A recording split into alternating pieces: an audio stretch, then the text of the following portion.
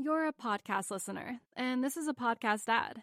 Reach great listeners like yourself with podcast advertising from Libsyn Ads. Choose from hundreds of top podcasts offering host endorsements, or run a reproduced ad like this one across thousands of shows to reach your target audience with Libsyn Ads. Go to libsynads.com now. That's LIBSYN ads.com.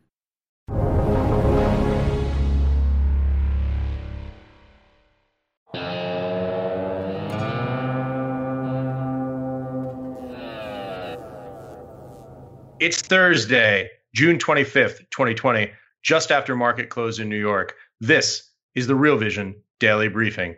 I'm Ash Bennington in New York. Roger Hurst is on assignment today. We're joined shortly by Ed Harrison from Washington, D.C. But first, Nick Correa with the day's stories. Thanks, Ash. Today, Texas Governor Greg Abbott issued an executive order to Bexar, Dallas, Harris, and Travis counties, those most impacted by the rise in cases, to suspend elective surgeries in order to free up hospital bed and increase capacity. In the executive order, Governor Abbott said, quote, "As Texas faces a rise in COVID-19 cases, we are focused on both slowing the spread of this virus and maintaining sufficient hospital capacity for COVID-19 patients," end quote. Statewide, Texas reported 4,389 hospitalizations, half of which are concentrated in the Dallas and Houston areas. The amount of hospitalizations started to explode only about 2 weeks ago. Governor Abbott also has halted the state's reopening plans and highly encouraged residents to stay home. He said, quote, "The safest place for you is at your home. Because the spread is so rapid right now, there's never a reason for you to leave your home unless you need to go out." It's deja vu, isn't it? Yesterday, the U.S. recorded over 35,000 new positive cases, numbers that rise to the level of cases during the worst of the epidemic in April. However, the hotspots have clearly moved off into the south, with Florida and Arizona, and the west with California, as opposed to the northeast. To those who are wondering, how did we get here, or thinking, why are we still here? We have to consider that our prevention measures were enacted much too late. Early on in February, President Trump restricted travel from China, as the first 15 cases had direct links to China. However, many undetected infections came from other Asian countries, as well as Europe, so the restrictions on travel from China were only partially successful for that reason. By late February, top federal health officials believed that the virus was already widespread throughout the states. Even so, domestic travel still continued on for a few weeks, until around mid to late March, when much of the country began shutting down. This graphic from the New York Times shows the travel volume through the cell phone data compiled by Cubic from March 1st to March 14th. In March, officials continued to act too slow to do anything meaningful to help slow the spread. On March 2nd, Mayor Bill de Blasio stated, quote, "I'm encouraging New Yorkers to go on with your lives and get out on the town," end quote. According to Dr. Jeffrey Shaman from Columbia University, he estimates that more than 5,000 contagious travelers left New York City in the first 2 weeks of March. Researchers have also tracked the genetic mutations of the virus to study how early outbreaks had influenced the trajectory of its spread. Variants originating out of Seattle were more prominent, but researchers have later on found that thousands of variants all pointed back to New York. David Engelthaler of the Translational Genomics Research Institute said, quote, "New York has acted as a grand central station for this virus," end quote. In New York City alone, according to estimates from Columbia, more than 22,000 deaths could have been avoided if social distancing had been enacted just a week earlier. Nationwide, about 36,000 deaths could have been avoided by early May, had social distancing begun sooner. In this moment, as we witness this spike in new cases, we also need to consider how many more could have been saved. Before I hand it back over to Ash, I wanted to follow up on the latest developments of Wirecard saga. The now disgraced company has filed for insolvency after they said they could not find the missing 1.9 billion euros from their balance sheet earlier this week. They're currently considering whether their subsidiaries will be covered by the insolvency proceedings. Wirecard was unable to successfully negotiate with their creditors and is now facing the likely termination of 800 million euros worth of loans on June 30th, and also another loan worth 500 million euros on July 1st. Be sure to tune in tomorrow for Roddy Boyd's interview to hear the full story of Wirecard and how they got to this place. And now I'll send it back to you, Ash. You're a podcast listener, and this is a podcast ad. Reach great listeners like yourself with podcast advertising from Libsyn Ads. Choose from hundreds of top podcasts offering host endorsements, or run a reproduced ad like this one across thousands of shows to reach your target audience with Libsyn Ads. Go to libsynads.com now. That's LIBSYN ads.com. Thanks, Nick. Welcome back, Ed. Thank you. It's good to be back. So much to talk about today. Let's dive right in. Ed, what are you looking at? I'm looking actually at the Chelsea-Manchester City game, to be honest with you. I mean, right before we started taping this, it was 1-0 Christian Pulisic. He scored the winning goal. And the reason, by the way, is because Liverpool, for the first time in like 40 years, is going to win the Premier League, or the top flight of English soccer. I think that's a big thing. I should say English football, but we're here in the United States, so I have to say soccer. Isn't it British football because Scotland is involved? Is that right? No, it's only England. Yeah, they have a separate league in Scotland. They also have another league in Wales and in Northern Ireland. I am absolutely hopeless on English football. Yeah, somehow I knew you were going to say that, and I was thinking to myself, Ashley Bennington with a name like that, shame on you. It's the ties, man. It's hard to watch. So, to be honest, what I'm looking at is I saw something on from Axios actually that gave me some thinking about the recovery. They were talking about this thing called the reverse radical recovery, which is something that I've been talking about a lot recently. And the real question now, I think, is not about the V-shaped recovery, even though that's what you see in the markets. It's about the difference between a snapback rally and a slow move out, which people are calling the reverse radical, which is an inverted or a flipped square root sign, radical for square root. And the other possibility is a W-shaped recovery. That's where you have a bounce back, you come up, and then after that come up and you go down into a second recession. So those are actually, for me, the base cases going forward, whereas the market is priced for the V-shaped recovery. And this is what Larry Kudlow will tell you on the news. And so I'm looking at the data that comes out from that perspective. Yeah, first analysis, when you have to invent shapes like inverse radical to describe a recovery, it's probably not a good sign. But, that brings me to something we talked about, the W-shaped recovery. You did an interview that just was released today with David Rosenberg, formerly chief economist at Merrill Lynch, now on his own at Rosenberg Research. This is just a tremendous signature piece for Real Vision. I could talk about the first 10 minutes of this interview for the whole half hour.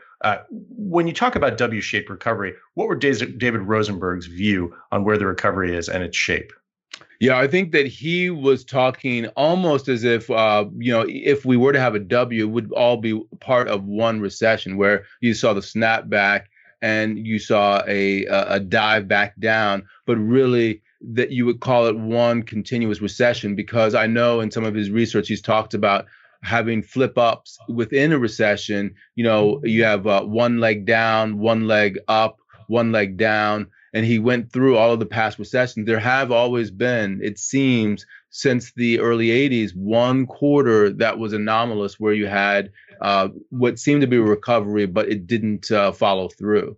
So that's sort of how he's talking about it. The thing that he said the most that for me triggered sort of the most anxiety about the ability of the markets to overcome a potential recession was when he talked about high yield spreads.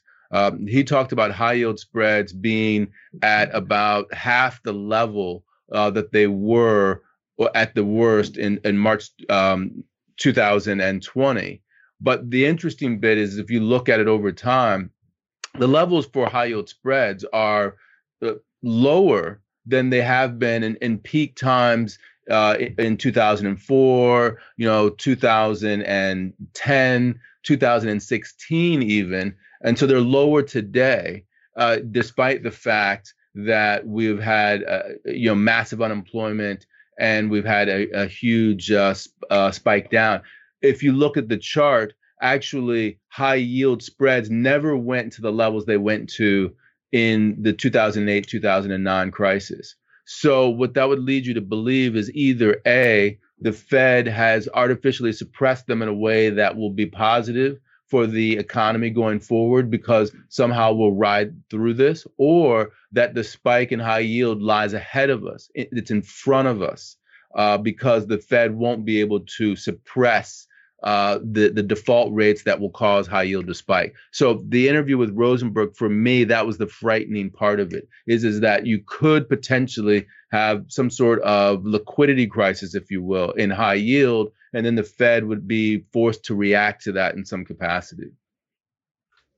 Yeah, I found that frightening as well. Did I hear him correctly when he said that he thought that high yield should be priced 1,000 basis points higher than it currently is? Yeah. So, I mean, at its worst during, when we had the panic, it was only at 1,200 basis points at that time. The spreads, they were something like 2,000 basis points in 2008, 2009. And now we're down to 600. So 600 would take you up to 1,600. That's not even as high as it was in 2008, 2009. So that gives you a sense of, how levitated markets are relative to, how sharply the real economy has gone down.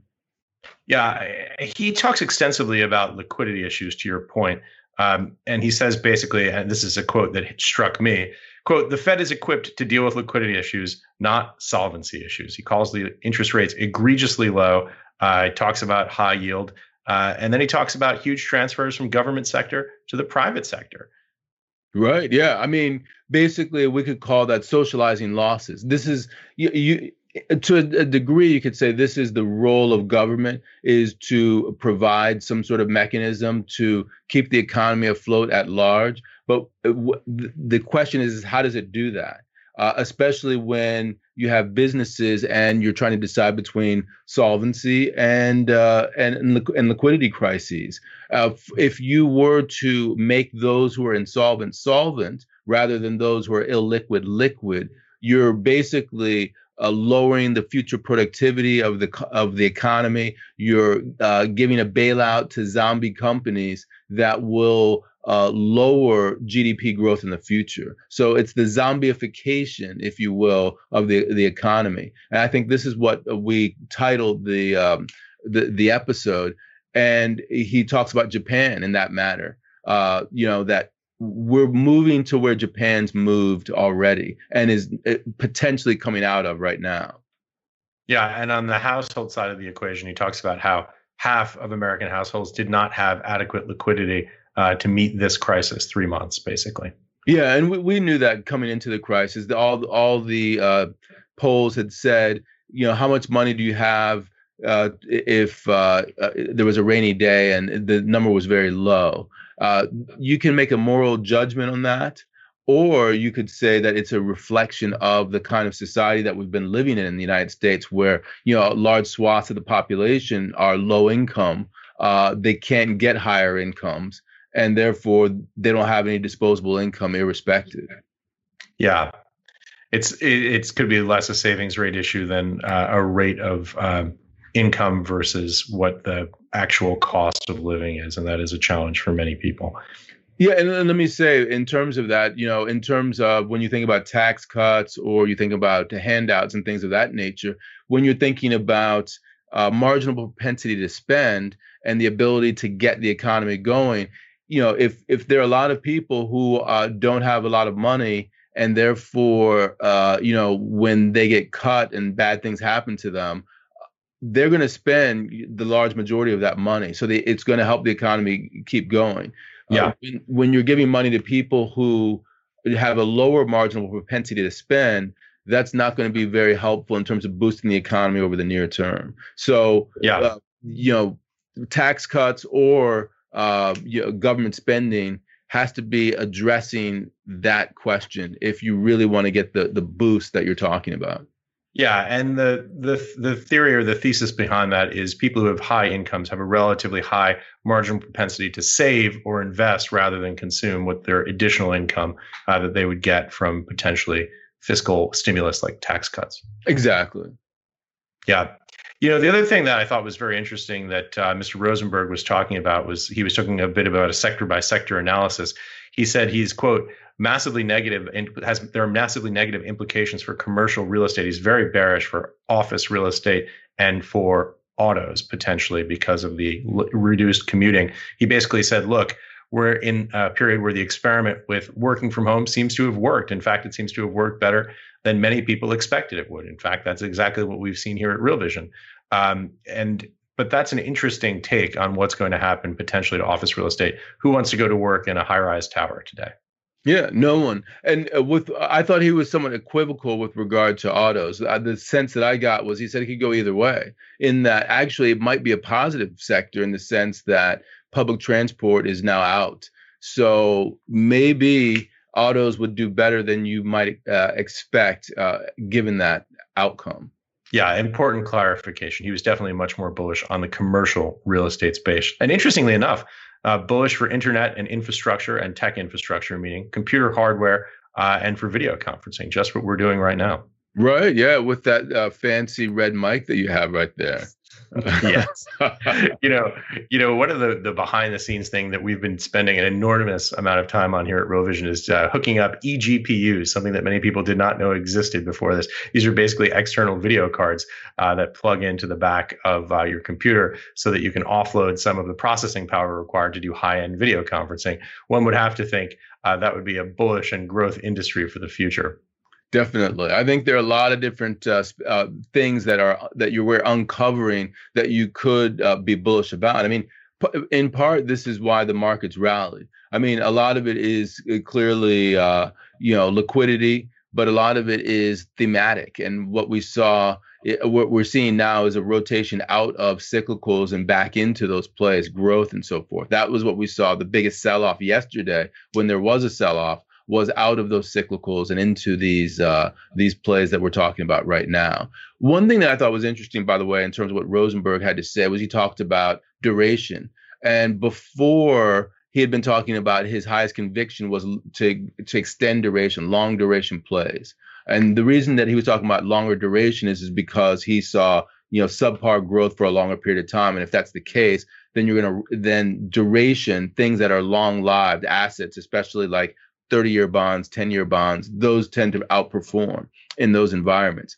But he also now has said gold is more of a conviction play for him than long duration is. And the sense that I got is not only is it because it's a hedge, but there are two reasons to think about it. Actually, gold is the longest duration asset that you could have. It has infinite duration, if you will. Mm-hmm. The second thing is that during financial repression, that is when interest rates are lower than the inflation rate, so that you have negative interest rates, why not own gold? Gold doesn't pay you an interest, but if you're getting negative interest, there's no reason not to own gold. There's no penalty for holding gold when interest rates are negative. I also saw that Kevin Muir, who I've spoken to at Real Vision a bunch of times, he also was saying the same thing. And he did a chart. He flipped over the chart showing interest rates in terms of when they're negative and when they're positive, and then the gold price.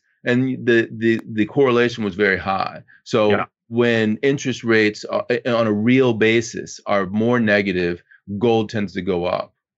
Yeah, especially because gold actually has a negative carry, right? You have to store it physically somewhere. You have to own it through some paper vehicle. But precisely to your point, Ed, when interest rates are negative or even very low, the capital appreciation and even just capital preservation component can tip the scales that make it look much more appealing than during ordinary times. Right. And so David Rosenberg was saying it's not necessarily the case that it's only about inflation. There's more to it than that. Gold has other purposes. And so I thought that was very interesting that he was saying that, because he's not a gold bug. But, right. The last time that I spoke to him in January, he was also talking about gold. He's moved much more into that case. If you had followed him, and, that I think he was already saying that was one of his biggest, positions, so to speak, you would have done quite well. Is there upside? He thinks that there is still upside to that play, that we're going to see negative real interest rates for a long time to come. Yeah, that's such an interesting point. When people who are not traditionally interested in gold start looking at gold, these are not the usual suspects. David Rosenberg is not someone who's been really positive on gold over the long term. So that is a very interesting change.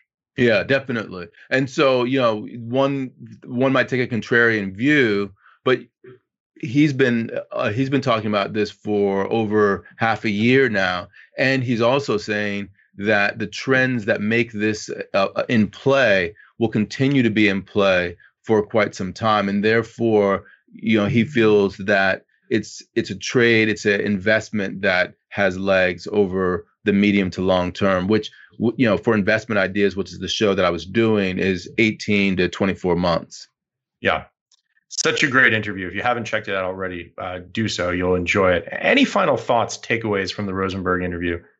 I had a tweet actually where I talked about some different thoughts. I'm not exactly sure what I had said, but in that tweet, one of them was about Japan. I thought it was interesting that he was relatively bullish on Japan. I sort of probed as to why.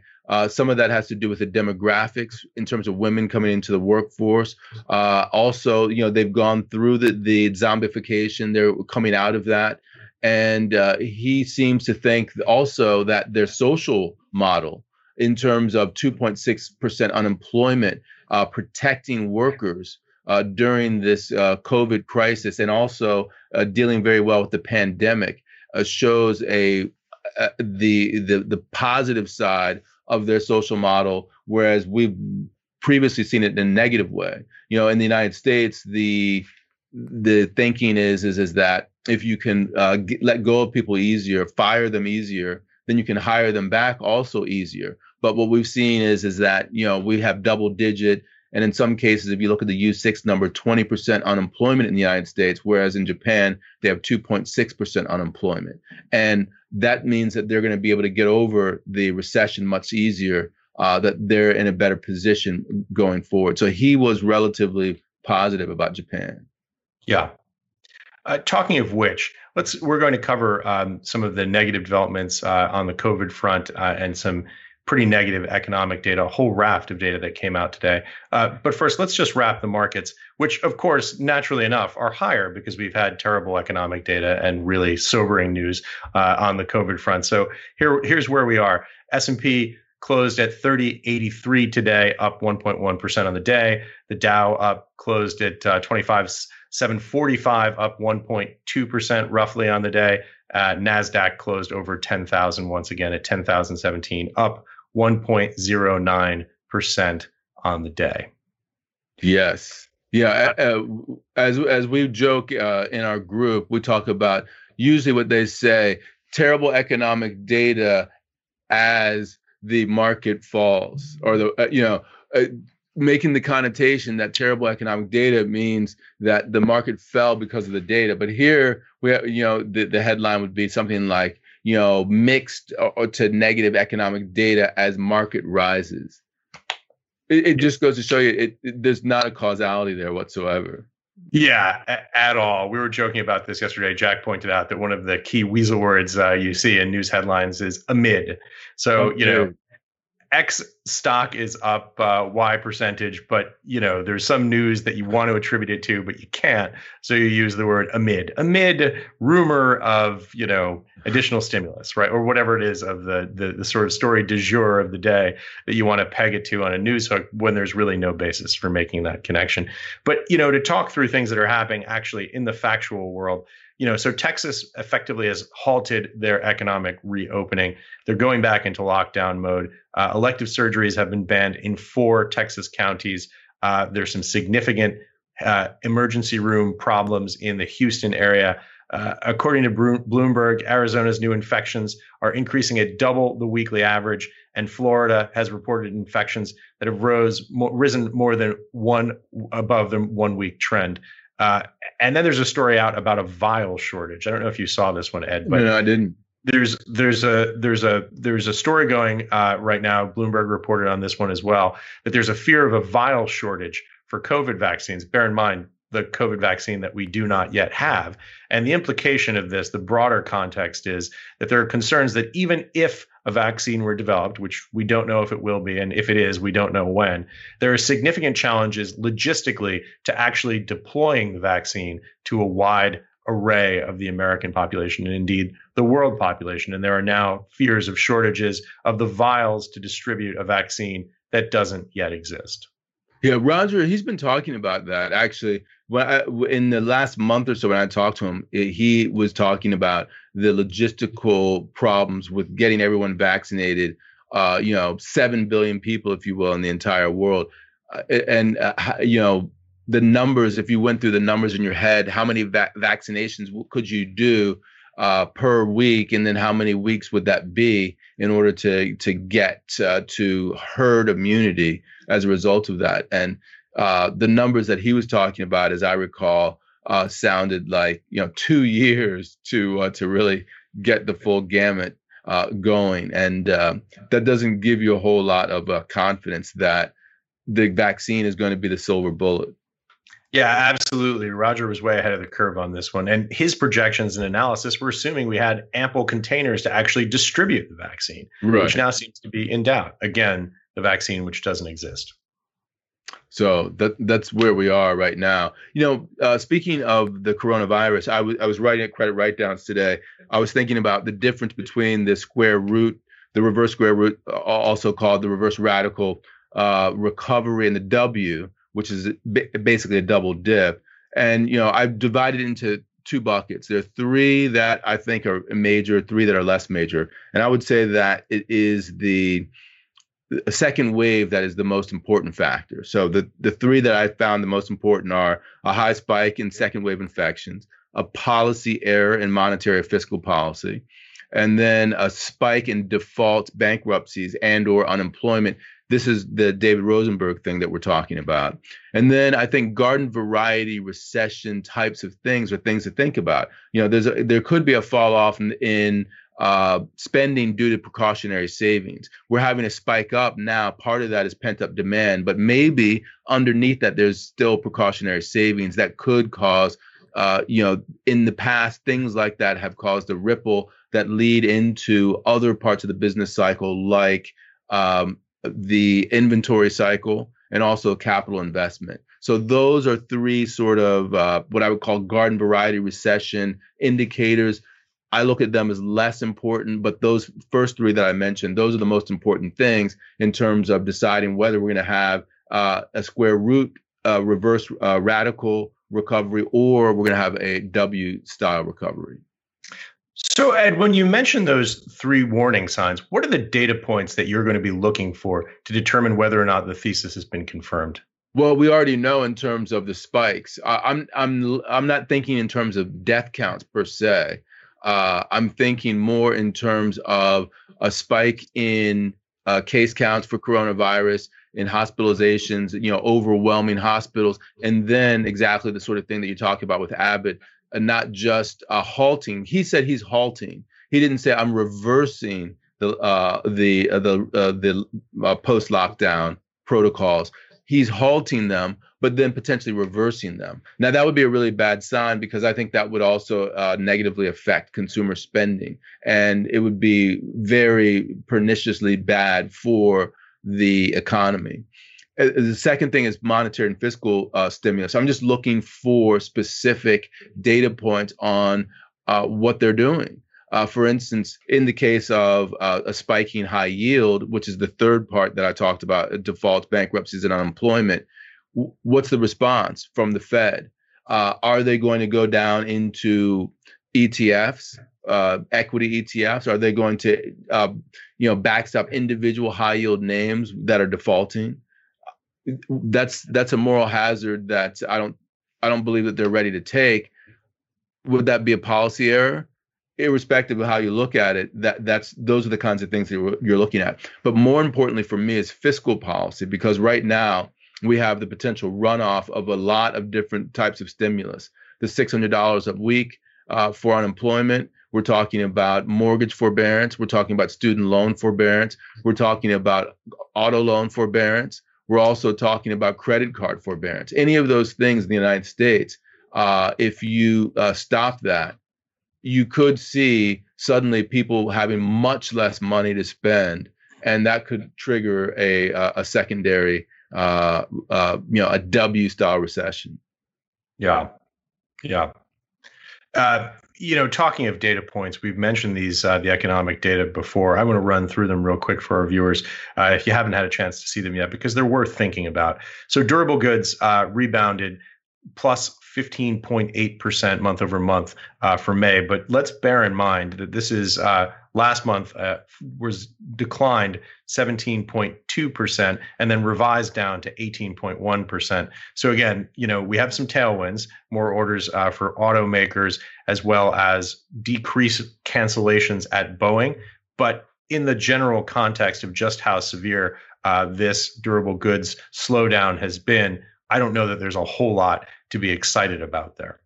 Well, let me put that in context, because just think about it this way. Let's use the number 20% because that's easier to deal with. If you are up 20%, you go from 100 to 120, and then you go down 20%, then you actually go down below 100.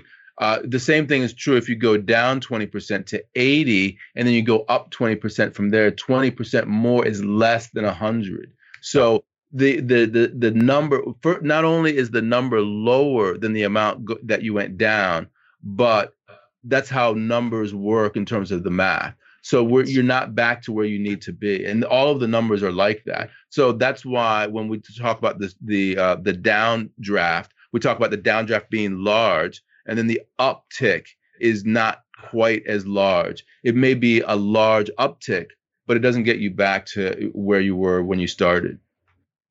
Yeah, exactly right. And so you have the numerical aspect of the way percentage changes work, and then also a declining base effect here. So these numbers are, I think, we can talk about them as mixed, but I don't feel a whole lot to be excited about on that.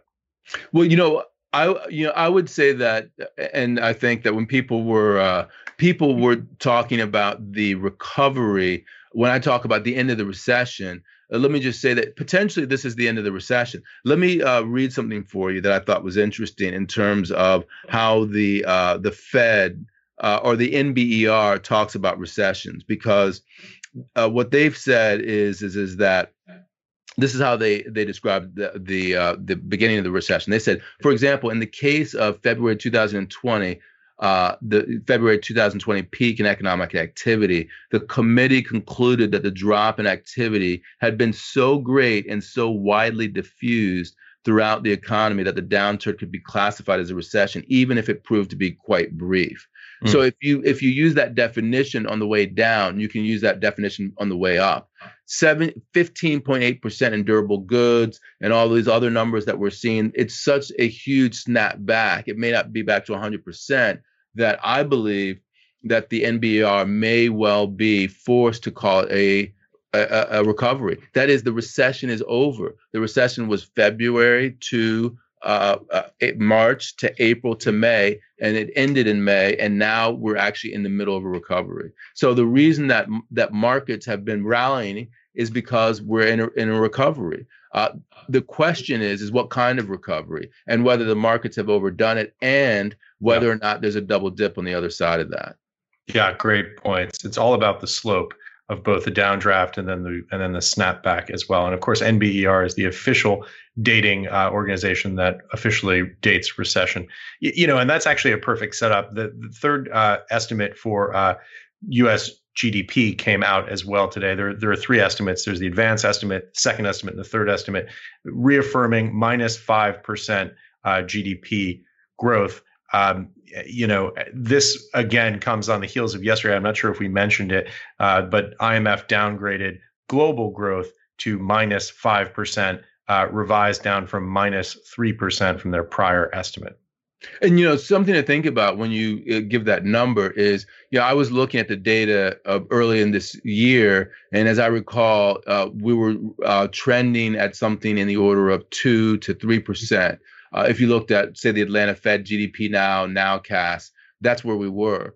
As of February, as of the beginning of March, yet the number that came out for Q1 was minus 5%. So we were only locked down for the last half of March. So when you think of trending toward 2%, 3% for 2 months, 2.5 months even, and then coming out at minus 5, that's an enormous downtick as a result of the lockdown. If you take that for April and then for May, when we were locked down, you can imagine that this next number for Q2 that comes out is going to be absolutely horrific. So minus 5 is going to end up being more like, minus 15, minus 20%.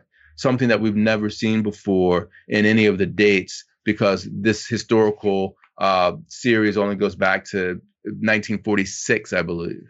Yeah. Incredibly important points there. The delta now 7 points below trend, 7 percentage points below trend, and then the additional effects of potentially more. The other thing that caught my eye on the data front today, and I know we're running a little bit late, but I want to hit this before we do the jobless claims number. Census Bureau is now doing advanced estimates on U.S. trade in goods. The May estimate was minus $74.3 billion. This is in dollars.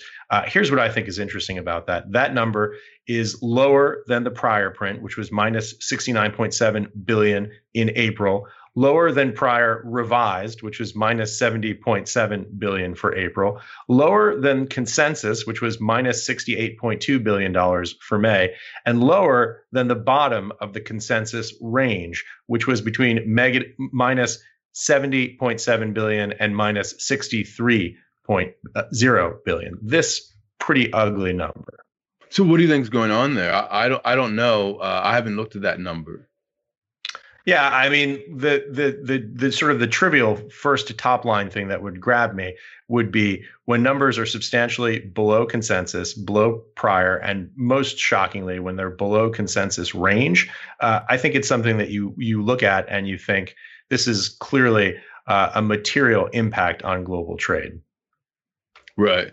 Yeah. Well, I mean, but it's going in one direction down. You could spin it positively in terms of it says that consumption growth from U.S. From abroad is so great that it caused the number to go down. Alternatively, depending upon what the export versus the imports are, it's that consumption in the United States was so horrific that we bought so much.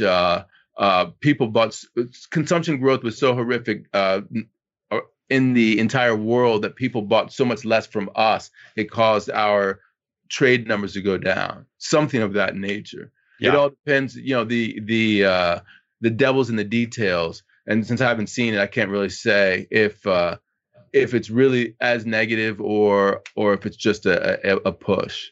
Yeah, we'd have to dig into the internal dynamics, but this does represent, an increase in a trade deficit, which on its face is not a positive thing for the U.S. For the U.S. balance of payments.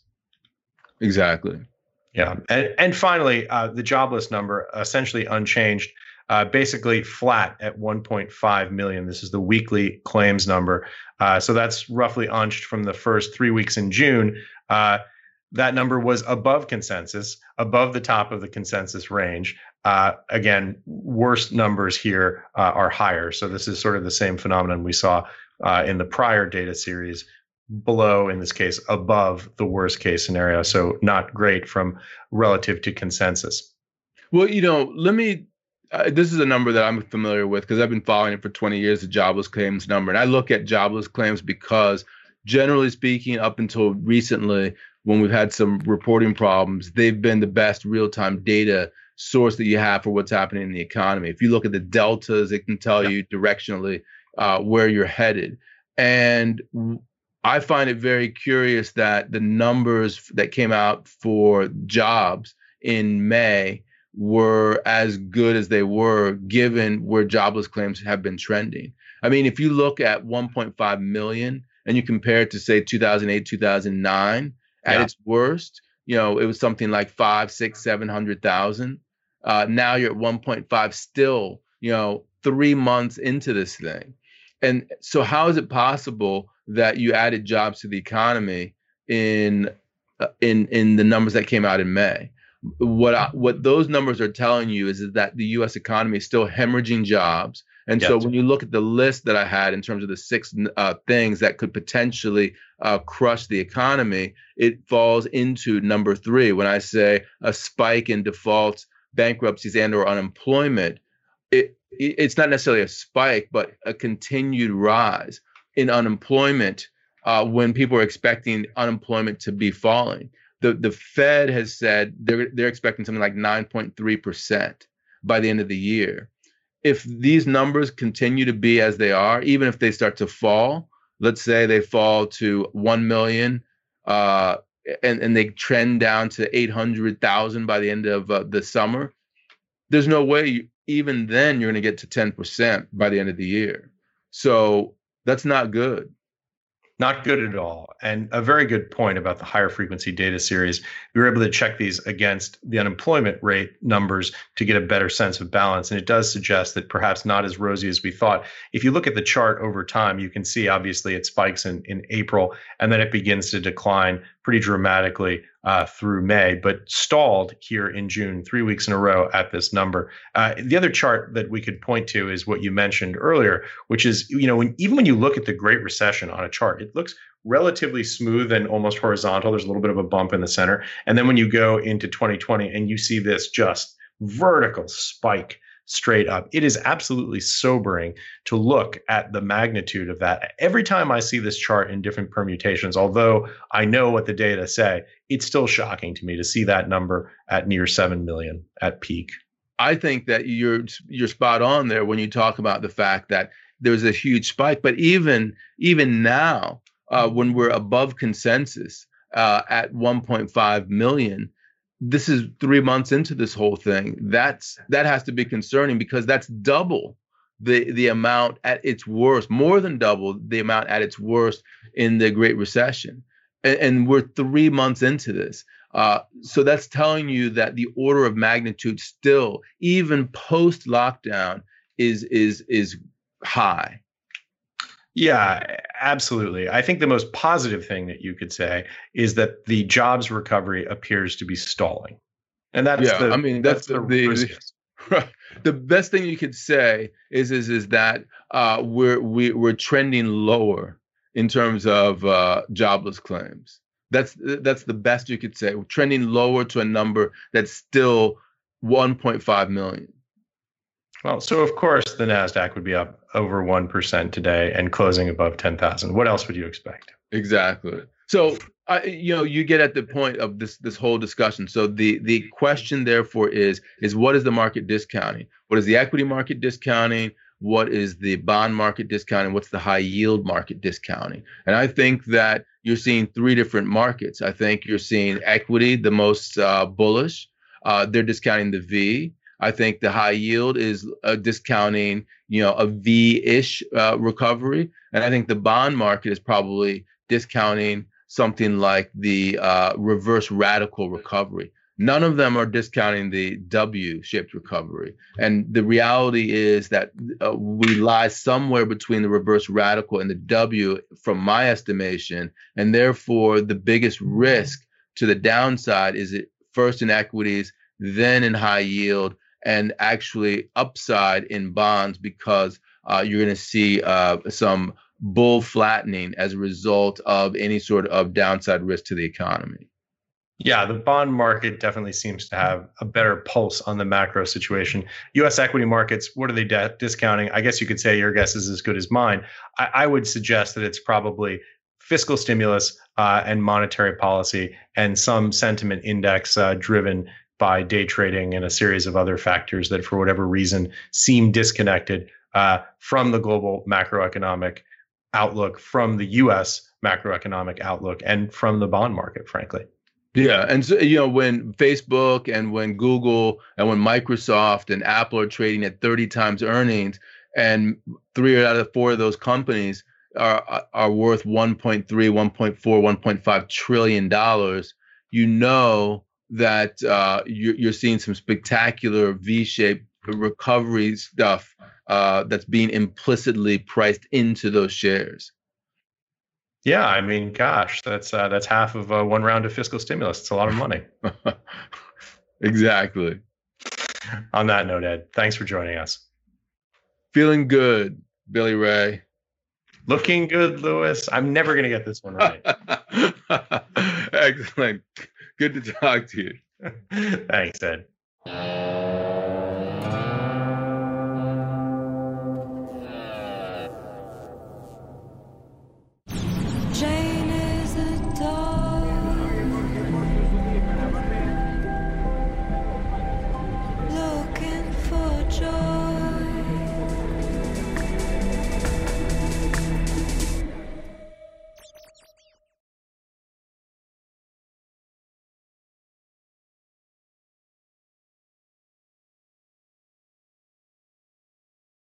You're a podcast listener, and this is a podcast ad. Reach great listeners like yourself with podcast advertising from Libsyn Ads. Choose from hundreds of top podcasts offering host endorsements, or run a reproduced ad like this one across thousands of shows to reach your target audience with Libsyn Ads. Go to libsynads.com now. That's LIBSYN ads.com.